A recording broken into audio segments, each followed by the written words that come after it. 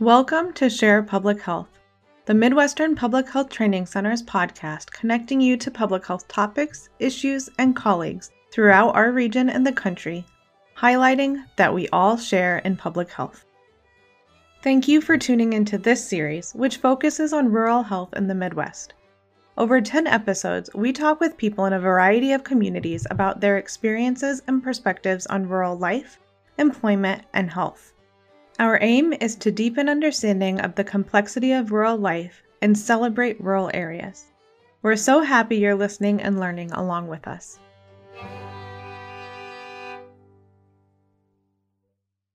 Welcome back. I'm Hannah Schultz from the University of Iowa College of Public Health. In today's episode of Share Public Health, we're going to talk about climate change and environmental health. These topics deserve their own series, but we're going to do our best to talk about them here today. We're going to start today's episode with Art Cullen. We've heard from Art a couple times in this series already.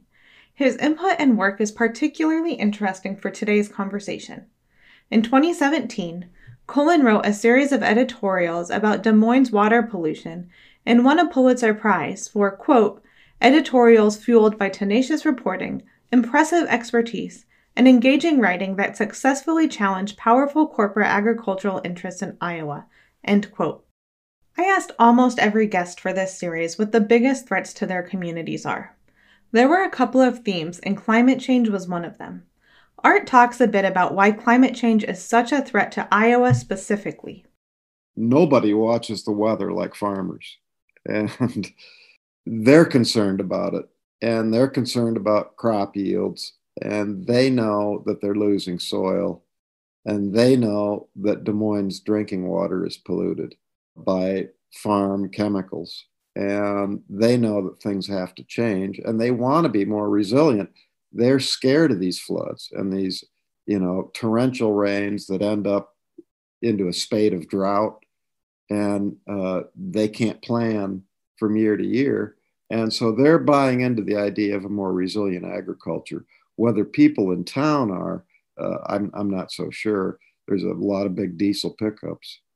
Poll after poll, Iowans cite climate as a top concern, but yet they'll think nothing of driving to Sioux City for an hour to shop in an SUV that gets 10 miles to the gallon. In 30 years, they might not be able to grow corn in southern Iowa because of heat. And this is not me BS, and this is Gene Tackley, who shared a Nobel Prize for climate modeling at Iowa State University. So he's the one saying that it's going to become difficult growing corn in southern Iowa, southwest Iowa in particular, within 30 years, 2050. And he's the one suggesting that there could be a 30 to 35% decline in corn yields. But we have all the expertise at Iowa State University to solve this problem, whether it's cover crops or, hemp and switchgrass as an ethanol feedstock. We know how to do it. We know how to create a resilient agriculture. The question is, are we willing to pay farmers to do it? Now we're joined by David Osterberg. David served in the Iowa House of Representatives from 1983 to 1995, has worked in health and climate policy at the University of Iowa, and was co-founder of the Iowa Policy Project, among other things. I talked with David primarily about wind and solar energy in Iowa. Public policy is what I have done for a long time. Public health policy, because my two areas are energy and water quality, and they're economic development issues, they're health issues, they're the future of Iowa issues, actually.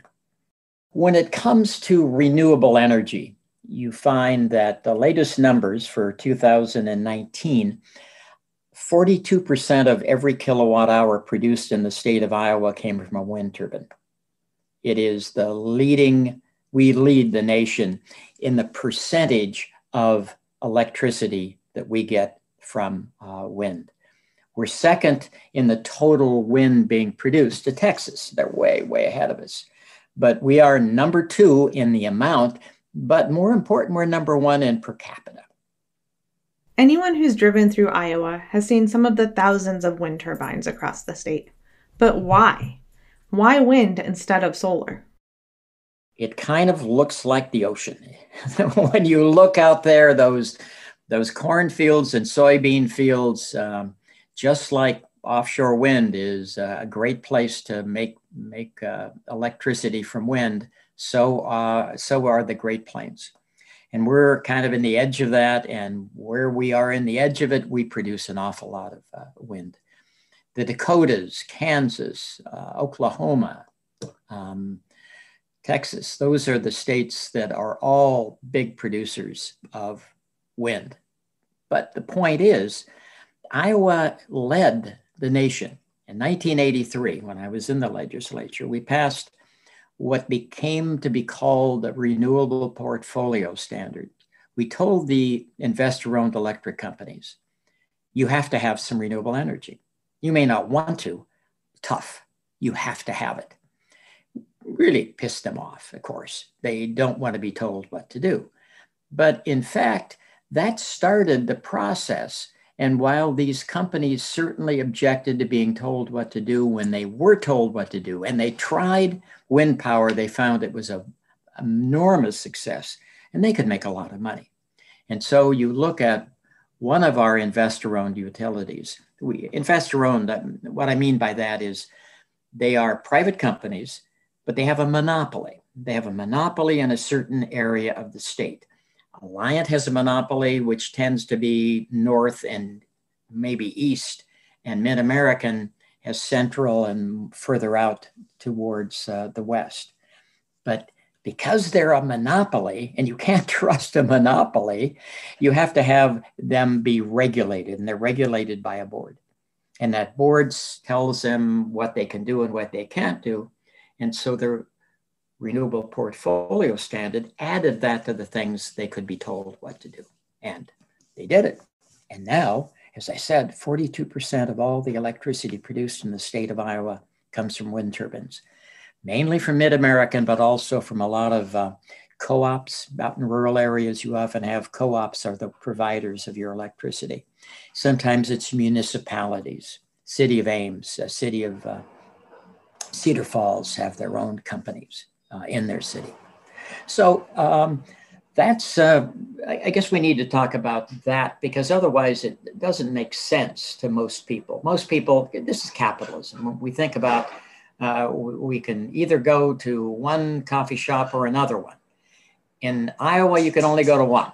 That's Mid-American. They have a monopoly, but they are a regulated monopoly.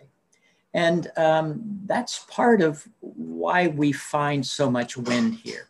But the other reason, and the reason we have to talk about besides policy, is that there's been a transformation in the production of electricity in the world. Wind started up in the 80s and now is very, very big worldwide. Solar is doing the same kind of thing. So renewable energy is solar or wind practically. Also hydro. There's quite a bit of hydro in every place in the world. Hydropower, where you dam up a river and then use the flow of that river to produce electricity. But we're moving away from coal. We're moving towards natural gas because it's so cheap. But we're certainly moving away from coal, and we're moving towards renewable energy. David's comments are interesting. Renewable energy makes economic sense, but it started in Iowa due to policy. Let me just talk about solar.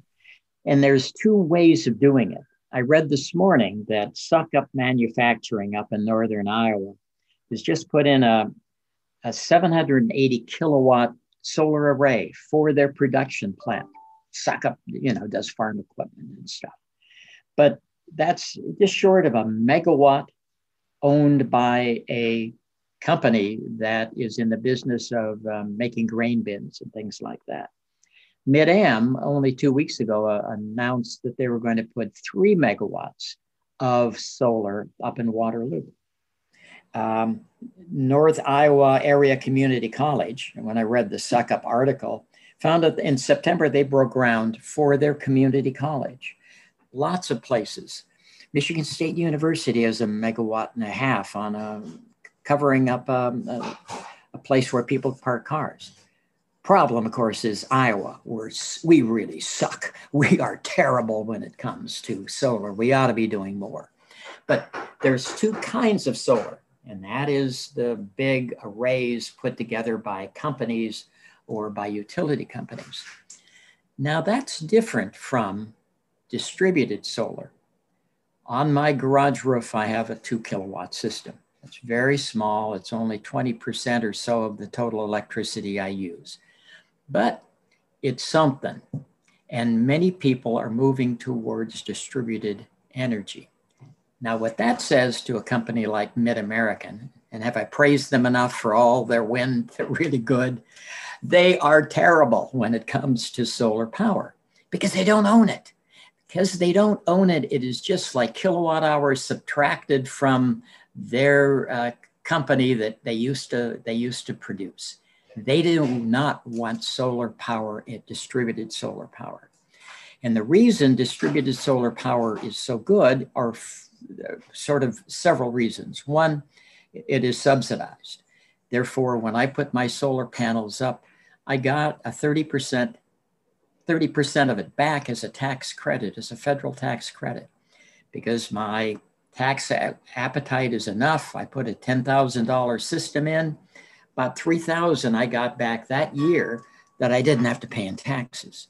And then Iowa also has one, which was half of the federal. So 45% of the cost of that distributed solar system that I have paid for with tax credits. But the other thing that's really important is something called net metering. When I'm producing a little more electricity than I need, and it only happens in the summer when the sun is high, it only happens in a great sunny day, I produce extra kilowatt hours and it goes back to the grid. The same line that brings in power now will take some power out. That's what MidAmerican went after. They tried to figure it out so that I would have to pay an extra $200 a year simply for the privilege of having solar power. That's what they wanted to do. It was a terrible thing to do, and yet they were doing it. They passed it through the Iowa Senate, came roaring. The Republicans controlled both houses, so came roaring through, and we thought we were in real trouble, we environmentalists. Even more in trouble because some dark money group, they put out $1.2 million on TV buys saying, you know what, solar energy is okay, but why should you pay for that rich guy's solar power? Here he is with this nice solar array on his roof, but you're paying for it because of all these subsidies. Not true, by the way. But the point was, they were coming at the few environmental groups and the solar industry trying to, keep some jobs going. There were about 800 of those jobs statewide. Well, how were we going to stop this? A giant company, big advertising blitz. We stopped them with the Iowa Pork Producers Association. And if you think about it for about a tenth of a second, they have awfully big roofs and these big CAFOs, and they have an awful lot of demand to keep them hogs cool in the summertime. They are a natural place to have solar power. And they knew that, and they saw MidAmerican coming at this and decided we're not going to let them do it. And they didn't. We stopped that company cold. This was 2019. The 2020 legislative session, instead of continuing to fight because MidAm knew they were dead, they could not go forward, they made a deal with pork producers, the environmentalists, MidAmerican got together, and they're now coming up with some kind of a deal before the Iowa Utilities Board, which is where you're supposed to make these kinds of decisions, on what's going to happen with net metering. And the outline of the plan is for the next 7 years, you get net metering. That is when I'm producing more kilowatt hours, and then it goes to my neighbor Jackie over here because it doesn't go very far when I'm producing it. they will continue to pay me net metering. And after that, they don't just get to figure out the prices, they have to do a study, an authoritative study on what really is the value of solar. And when they do that, we'll find it's going to be pretty close to net meter. So there's an interesting story. So to wrap up, first, you got big, either community solar or massive solar put together by utility companies or, manufacturing companies like Suckup. And that is incredibly cheap. It is so cheap, it is cheaper than an existing coal-fired power plant. And that's why so many of them are closing down. Iowa just lost its only nuclear power plant this year, a few months ago, because it could no longer compete with wind and solar from a brand new plant. It's an old plant. It's nearly 40 years old. It's been there a long time. It's all depreciated, but it doesn't matter. Kilowatt hours, how much it costs to produce those kilowatt hours with an old existing plant is more than a brand new solar or wind plant. And that's going on worldwide. And that's what's going to, if we have a chance of stopping climate change, that's one of the big reasons is the technology has come down in price so much. And good public policy has made that happen. And here we are now in Iowa with great opportunities. And finally, Mid-Am, they've been terrible. I mean, they put 3 megawatts is a lot of solar, but to put it in perspective, it's about as much as one of their turbines. They have 2,000 turbines, and their 3 megawatts is only about the size of one of their GE 2.3 megawatt machines they're putting up right now. So, but the other part, which has a lot of capacity and a lot of potential as well, is this distributed power.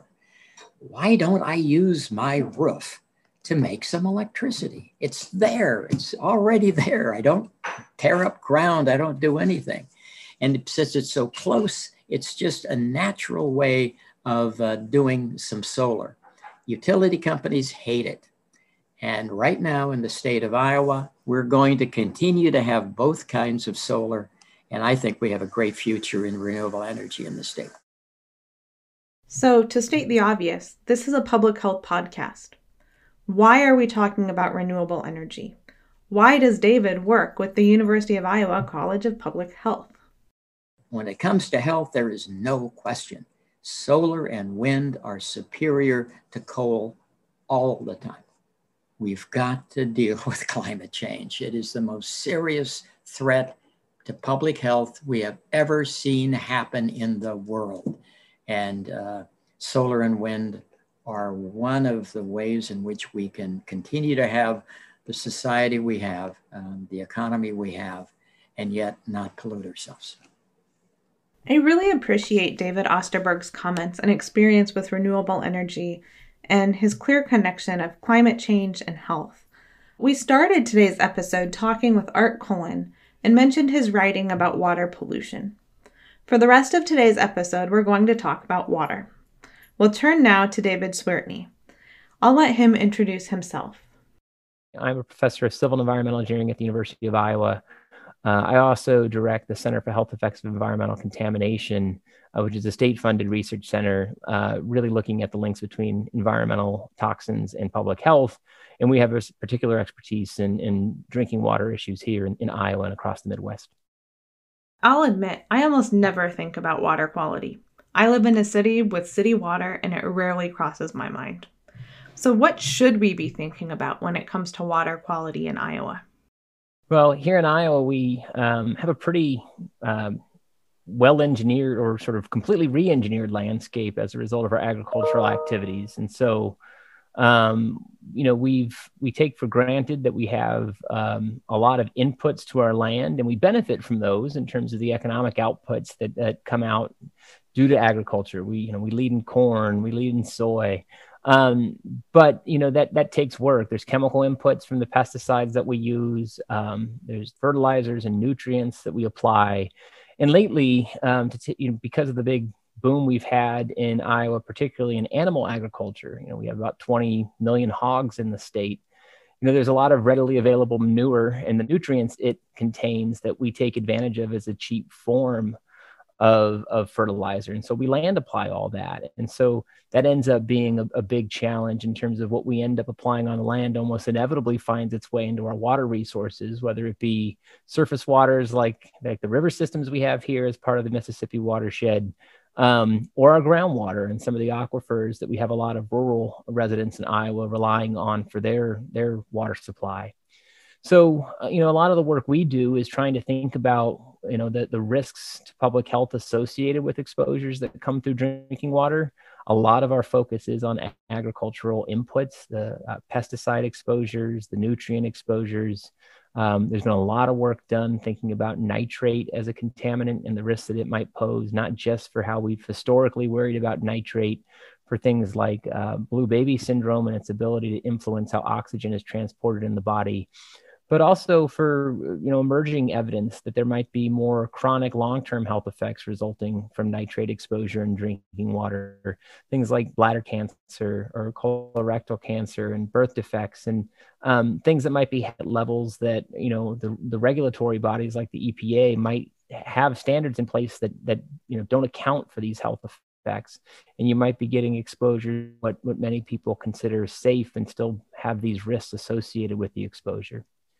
All this is compounded by the fact that in Iowa, we don't just have these sort of human-made inputs that we have in our water supply. We still have a very heavy groundwater reliance. If you're not in a big city, you're pretty much almost certainly on groundwater.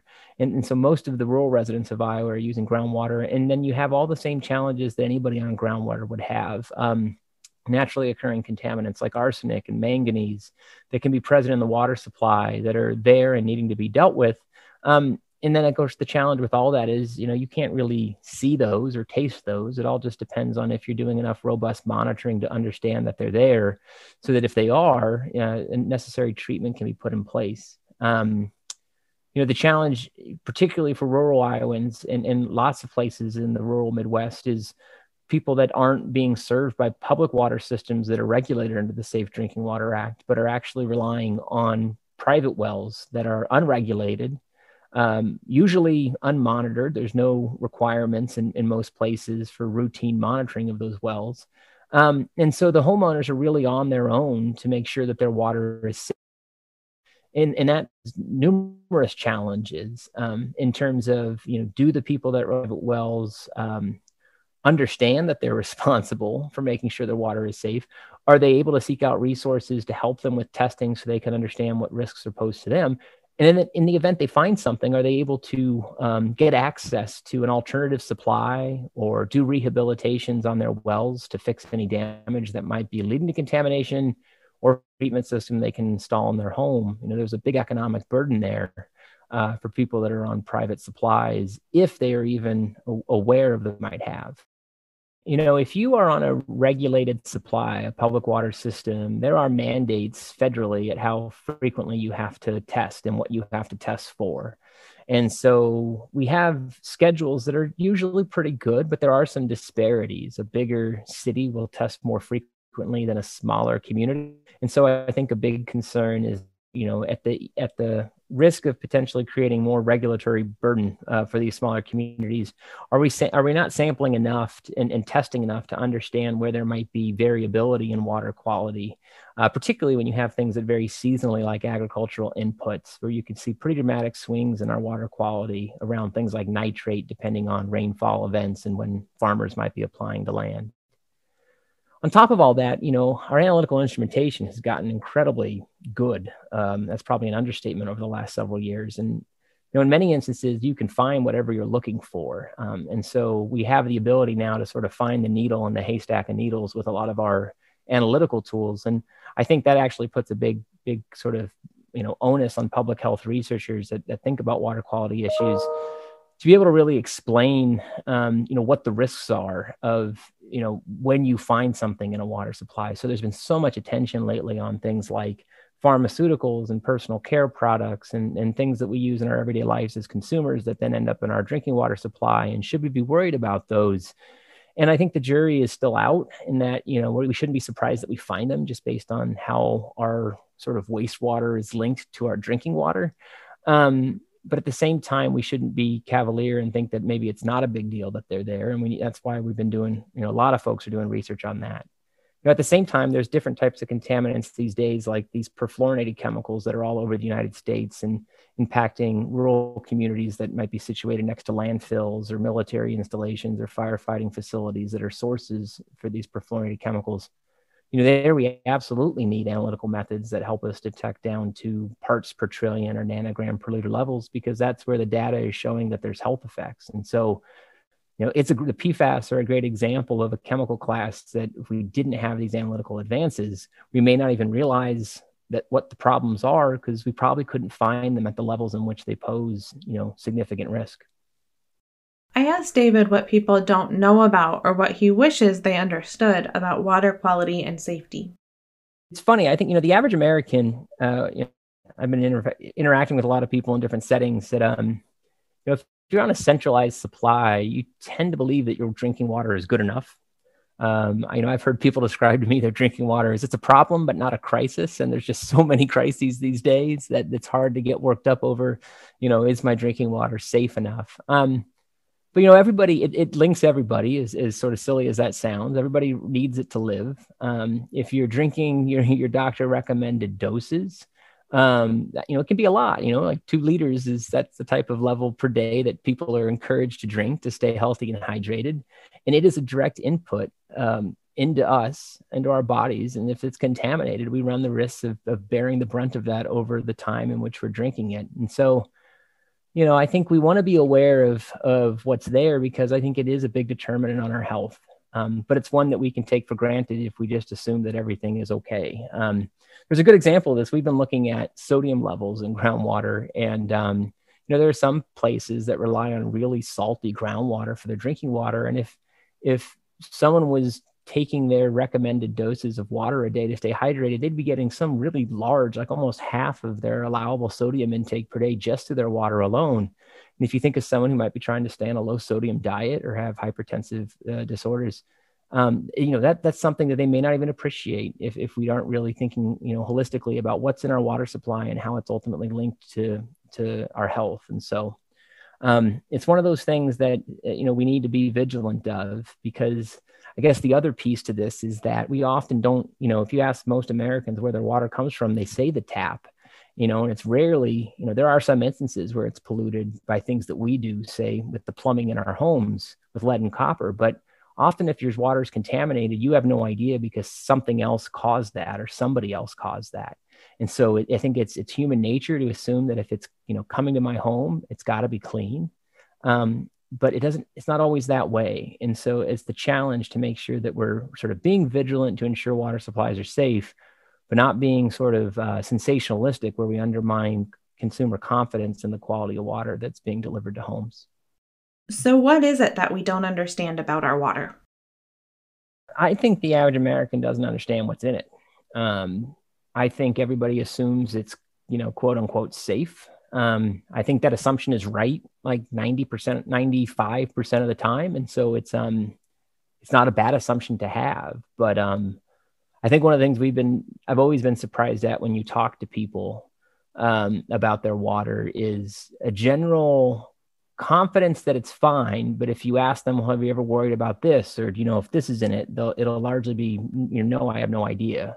And why would that be there? So I think there is an awareness issue. One thing that particularly worries me is that, we do have, laws in place to regulate our water supplies if you're on a public system, if you're not, on your own private well. And that's the Safe Drinking Water Act. But the Safe Drinking Water Act has not sort of stayed up to date as well as it should. We're seeing new chemicals regulated as quickly as we should. You can certainly end up with water that meets the letter of the law, but is contaminated with unsafe chemicals because we have not regulated them yet, and we're too slow as the political process or as the policy process plays out to get that done. So those sorts of things worry me as well. And it makes for a really wicked science communication problem where you're trying to make sure people are as informed as possible. And like I said earlier, you don't want to undermine their confidence in what's coming out of their water, out of their taps and the water into their homes. But there are legitimately times when, we should question whether, the water is as safe as we assume it to be, just because we know that there are holes in how we regulate our drinking water, and there shouldn't be. In a perfect world, we would not have those in place, and we would make sure that what was being delivered was unequivocally safe by the best science that we have available to us in terms of dose response and toxicology and everything else that we understand. It's also hard to communicate to people that, we put things intentionally into our water to clean it that make it dirtier. And so we have to be controlled in how we do that. And so that's the process of disinfection. So, water treatment's a trade-off. We certainly want to kill pathogens that are in the water supply. So that's why we add disinfectants like free chlorine to do that. But we know that comes at a consequence of potentially adding things like disinfection byproducts, which is one of the regulated chemical classes that we have the most number of violations of every year in terms of public drinking water systems. And we know that things like chloroform that get generated as a byproduct of disinfection are a carcinogen. We know that there are unsafe levels that we can get exposed to in water, but we choose to still disinfect because we see the threat from pathogens is greater than the threat of the long-term chronic effects from the byproducts.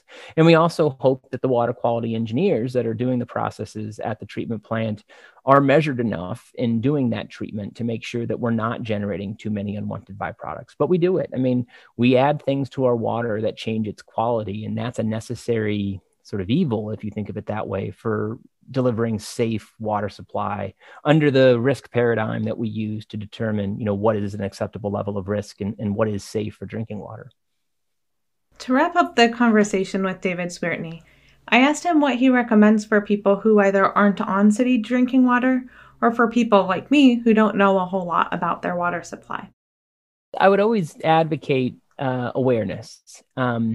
In that, finding the resources available to them in the county or the city in which they live or the state in which they live in terms of getting their water supply tested. I think that's really critical for things like lead and copper, which we know comes from older homes. So, I would advocate and encourage anybody to think about, where their risks are from the water supply. Do you live in an old building? Are you in a rural setting? If you're on a private well, hopefully you're a little bit more aware of those risks. And then once you've thought about those, seek out resources. They're not well advertised, really not well funded enough to help everybody, but there usually are resources here and there to help people better understand what's in their water supply. From resources to help with testing, to if you're a private well, like we have the Grants to Counties program here in the state of Iowa, which is a great program where every year money is put into an account to help well users test their water supply for nitrate, arsenic, and bacteria. There's money in there to help rehabilitate damaged wells, and that's important if a well damage is leading to contamination, and then to plug abandoned wells, because we know if you have an abandoned well, it's essentially a straight shot down into the aquifer that can lead to contamination. So it's a great program. We know that here in Iowa, all the money is never fully utilized. Lots of people aren't aware it's there for them. So I would just encourage everybody to seek out those resources. And if they don't want to do the work, because it can be a little daunting of where to start, seek out help from, your local county public health agencies. If you're in a college town, seek out the academics and the researchers on campus. Usually people are happy to help push you in the right direction. So try to be proactive. That would be the best advice I can give, because if there's resources that can help plug the gap of what you should take advantage of that. We'll turn now to Brian Honiff for a local perspective on water quality and the importance of monitoring water. Brian is the Director of Public Health in Cerro Gordo County in north central Iowa, but his background and passion is in environmental health. We started our conversation by talking about why it's important to think about water quality. With water, it's so easy, right, to just turn on the tap and not think about what's really in it. So much can get into it. That's why public water supplies are so heavily regulated. And people should understand that they can reach out to their public water supply and request a report of all the contaminants that they test for. It's what we pay for in our water bill, and we pay for that testing. It's necessary. It's important. The problem is there's no regulatory requirement for people who live on a farm or live in a rural part of the state or country, for that matter, to get their water tested to find out, some of the basic contaminants that might be in that. Coliform bacteria is an indicator bacteria. In and of itself, it's not going to make you sick, but it will tell us that if there's an avenue or a way in which contaminants can get down into the well, basically from the top down. The problem with arsenic is, at least in our case, is it's a kind of a bottom-up problem where the rocks that we drill through contain arsenic. And in our case, it was iron pyrite, had to deal with the iron levels that would either be oxygenated or oxygen removed in those certain states would precipitate that arsenic into the water supply. So as water moves up in the column and down in the column, it introduces oxygen as that moves through that chamber. And when we turn our water on, it draws that down. And when we turn our water off, it pushes it up. So there's a constant movement of air in that column. And so it's important because, number one, arsenic is one of the most deadliest substances known to man. It is incredibly toxic in the human body. It impacts multiple organs, and it really doesn't have any limits to what it can't impact, depending on the levels. And so, knowing what your level is, knowing if you have it, and that limit now is 10 parts per billion. Some would argue that 10 is too high. I would like to research that and determine, well, there's a whole host of additional steps we would like to take as far as where we go from here, as far as the research goes and the science. But arsenic is nothing that we should be consuming, and trying to eliminate that as much as possible certainly from our drinking water and our food in some cases. People need to know where it comes from and make sure that they don't ingest it. Cerro Gordo County had a problem with arsenic a few years ago. Brian told me a bit more about that. A little background on that. It's arsenic in the groundwater here. Kind of started with public water supplies. Public water supplies had to be monitoring arsenic. And back in the, late like 1980s, 1990s, arsenic levels were allowed to be at 50 parts per billion. They were monitoring that, and I don't remember exactly when they had to start monitoring for arsenic, but Mason City's public water supply triggered the highest known arsenic concentration to this day at I think it was 567 parts per billion. And so when I brought that up with some of my other counterparts around the country, I say 567 parts per billion, and they say, oh yeah, well, how about this? There's parts in Wisconsin where I've been told they've had 15,000 parts per billion. So we're not the only area of the country that has problems with arsenic, but we didn't know where that arsenic was coming from. A gentleman by the name of Paul Van Dorp, he has since passed away. He's a friend and a colleague. He used to work for the Iowa Geological Survey Bureau, had a real interest in this issue of arsenic in groundwater. And so he was doing some research just kind of on his own, looking at the data and looking at the well morphologies that might give him some indication of where it was coming from. And so we worked with him a little bit. He had sent some information to our department over in the early 2000s. And we knew we had a problem. We really didn't know where it was coming from.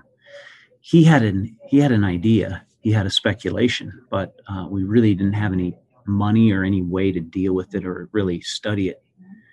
So we kind of just limped along for a while without really any significant known.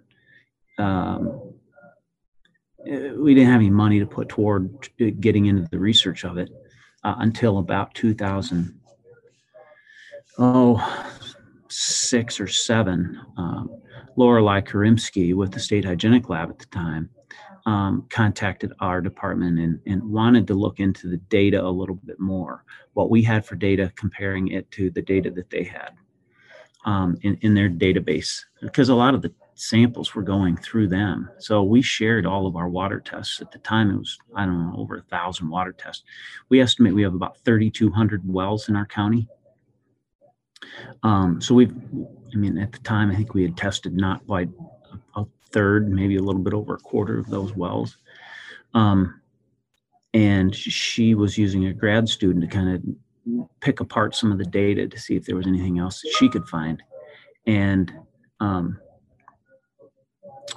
we kind of started to talk as a group a little bit more. And eventually in 2000, I think it was 2009, maybe late 2008, CDC came out with some money that was made available through their Environmental Health Specialist Network, EHSnet.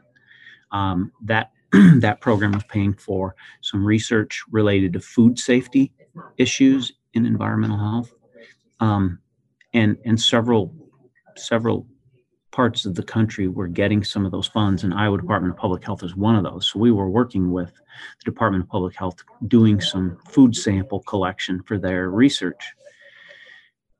Anyway, we were familiar with ESNet. When ESNet came out with ESNet Water, we talked about it internally, about applying for some of those funds to help pay for the research. And so we proposed it to this kind of network of team that we had been talking with, State Hygienic Laboratory,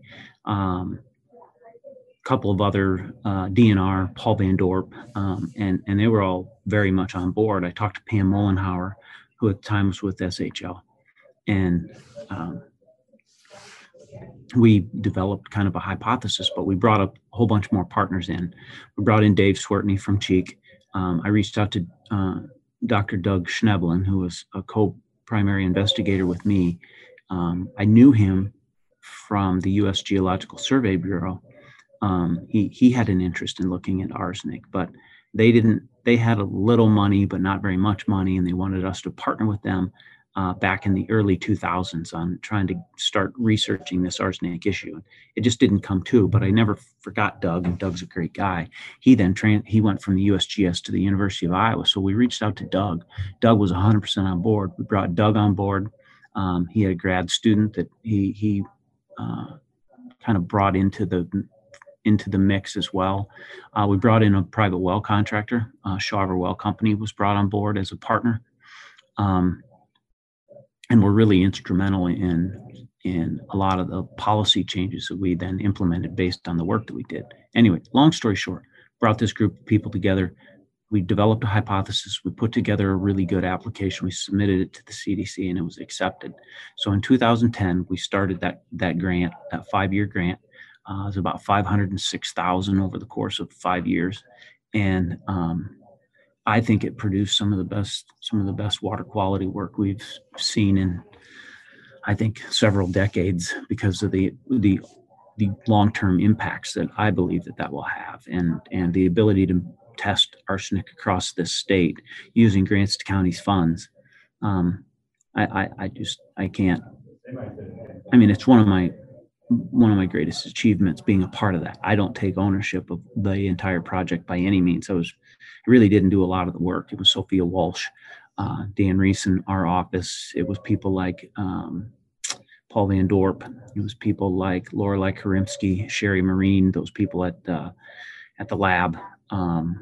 It was a fantastic group project. Ryan Budke from Shaver. I mean, a lot of these agencies, we all got together and we worked really well together and produced a fantastic piece of public health, environmental health work. So the project itself ramped up over 1 year. We hired basically a field expert, somebody to kind of lead the charge and do a lot of the work out in the community.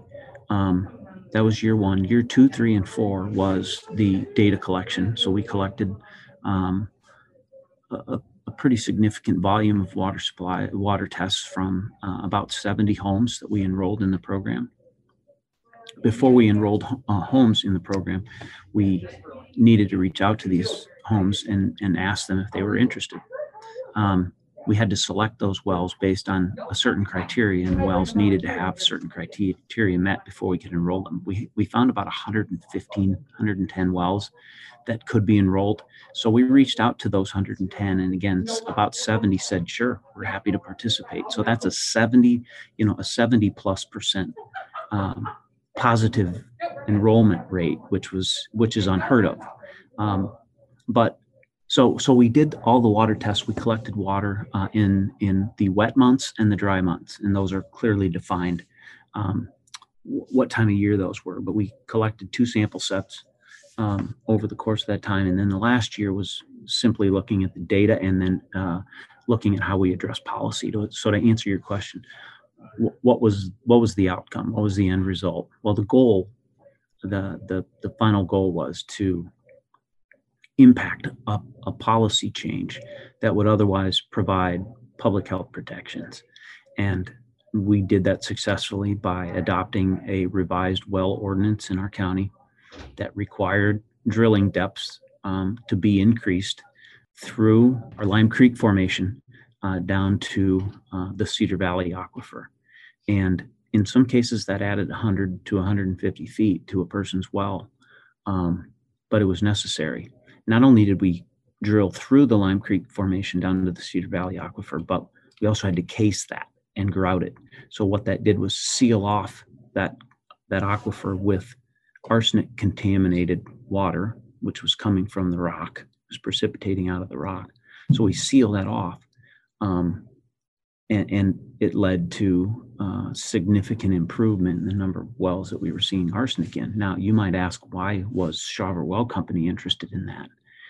They were interested because they would go out and drill a new well to 300 feet. Somebody would pay $50 a foot for that well. It's $15,000. And then we go out and take a water test and they find out that there's arsenic. Now, who's on the hook? Well, the well drillers are usually the first in line. The homeowner says, why do I have arsenic in my water? You drilled me a brand new well. So by figuring out how to minimize that exposure and change how wells are installed, they can then not only give accurate information to their customers, but also drill them a safe well. And so we changed our local ordinance to require those items that I just told you, fully cased holes that are drilled through the Lime Creek into the Cedar Valley aquifer. Then that was used also to adjust and make the case to the state of Iowa to include testing for arsenic through the Grants County's program statewide. And now we know that we have a much broader problem of arsenic throughout the state than just, say, in Sarasota County or surrounding counties around us. So I think it's been a fantastic project that will likely lead to significant reductions in arsenic poisoning. We had a member of our public who was also a partner with us, who Jack and Sandy Davis, there's a video of them on our website, that they dealt with, Sandy dealt with some pretty serious neurological issues from drinking a lot of arsenic contaminated water. They drank 70 part per billion arsenic water for many years. They had a house on Clear Lake. They still do. She talks about her neurological problems. So a lot of things kind of culminated from that project, but namely, we had policy change that impacted how wells are drilled and how they're cased. If we're talking about bacterial contamination, we recommend people test their well at least every couple of years. If they have problems, then it wouldn't hurt to be doing that annually. Some of our research that we looked into for arsenic was, is there a great fluctuation in the value of arsenic, not only in the wet months and the dry months, but year after year? And we know that there's not a lot of fluctuation in those numbers. We also studied arsenic, and this gets into the chemistry, arsenic 3 and arsenic 5. which you combine those two, gives you a total arsenic value. It's important to know the difference in what type of arsenic you have, because that can impact treatment. What we learned is that most of our wells had arsenic 5. And so what that means is you just need a more robust treatment process, which basically requires reverse osmosis. Back to arsenic, what we learned is arsenic doesn't need to be sampled all that often. I mean, it's once you have it, and it doesn't change a great deal on total arsenic. It may shift some between arsenic 3 and arsenic 5, but again, we treat for worst case scenario. So we always recommend people install the reverse osmosis versus maybe a lesser treatment that would just take out arsenic 3. And so to let the viewers know, I mean, testing for arsenic I think once every 5 years is probably reasonable, but you're still not going to see a lot of fluctuation. When you have it, you have it. As I said in Brian's intro, he's an environmental health guy. So I asked a question that has always been confusing to me. Why are public health and environmental health sometimes separate? I've never understood why they're separate. I've always worked in agencies where, well, I can't say that. Polk County has environmental health housed within secondary roads. And I would say most of your larger counties, that's how it's structured. I think it's important that they work together. I mean, there's so much, not overlap, but there's so much ability of the agencies to support one another and provide assistance to one another. For example, when you get a foodborne outbreak that happens, utilizing nursing skills and environmental health services in order to do, and environmental health does the inspections in facilities. We bring a lot to the table when it comes to epidemiology investigations. Nurses also provide some support and assistance with that epidemiological process as well. So I mean, I think those are they go well together. It's the right network that should be utilized, and so I've never understood why they're separate. But again, it's 99 counties. When you've seen one health department, you've seen one health department. That's a wrap for today's episode of Share Public Health. Thanks so much for tuning in. Join us next week as we talk about cultural identities in rural communities. Thank you for tuning into this episode of Share Public Health. Thank you to the Injury Prevention Research Center, Iowa Center for Agricultural Safety and Health, the Healthier Workforce Center of the Midwest, the Heartland Center for Occupational Health and Safety, the Great Plains Center for Agricultural Health, the Midwestern Public Health Training Center, the Prevention Research Center for Rural Health, and the Rural Policy Research Institute. The theme song for this series is Walk Along John. It's performed by Al Murphy on fiddle, Mark Jansen on mandolin, Brandy Jansen on banjo, Warren Hanlon on guitar, and Aletta Murphy on bass. Al learned these songs from a fiddler named Delbert Spray, who is from Cahokia, Missouri. A transcript, evaluation, and discussion guide for this episode are available at mphtc.org and in the podcast notes.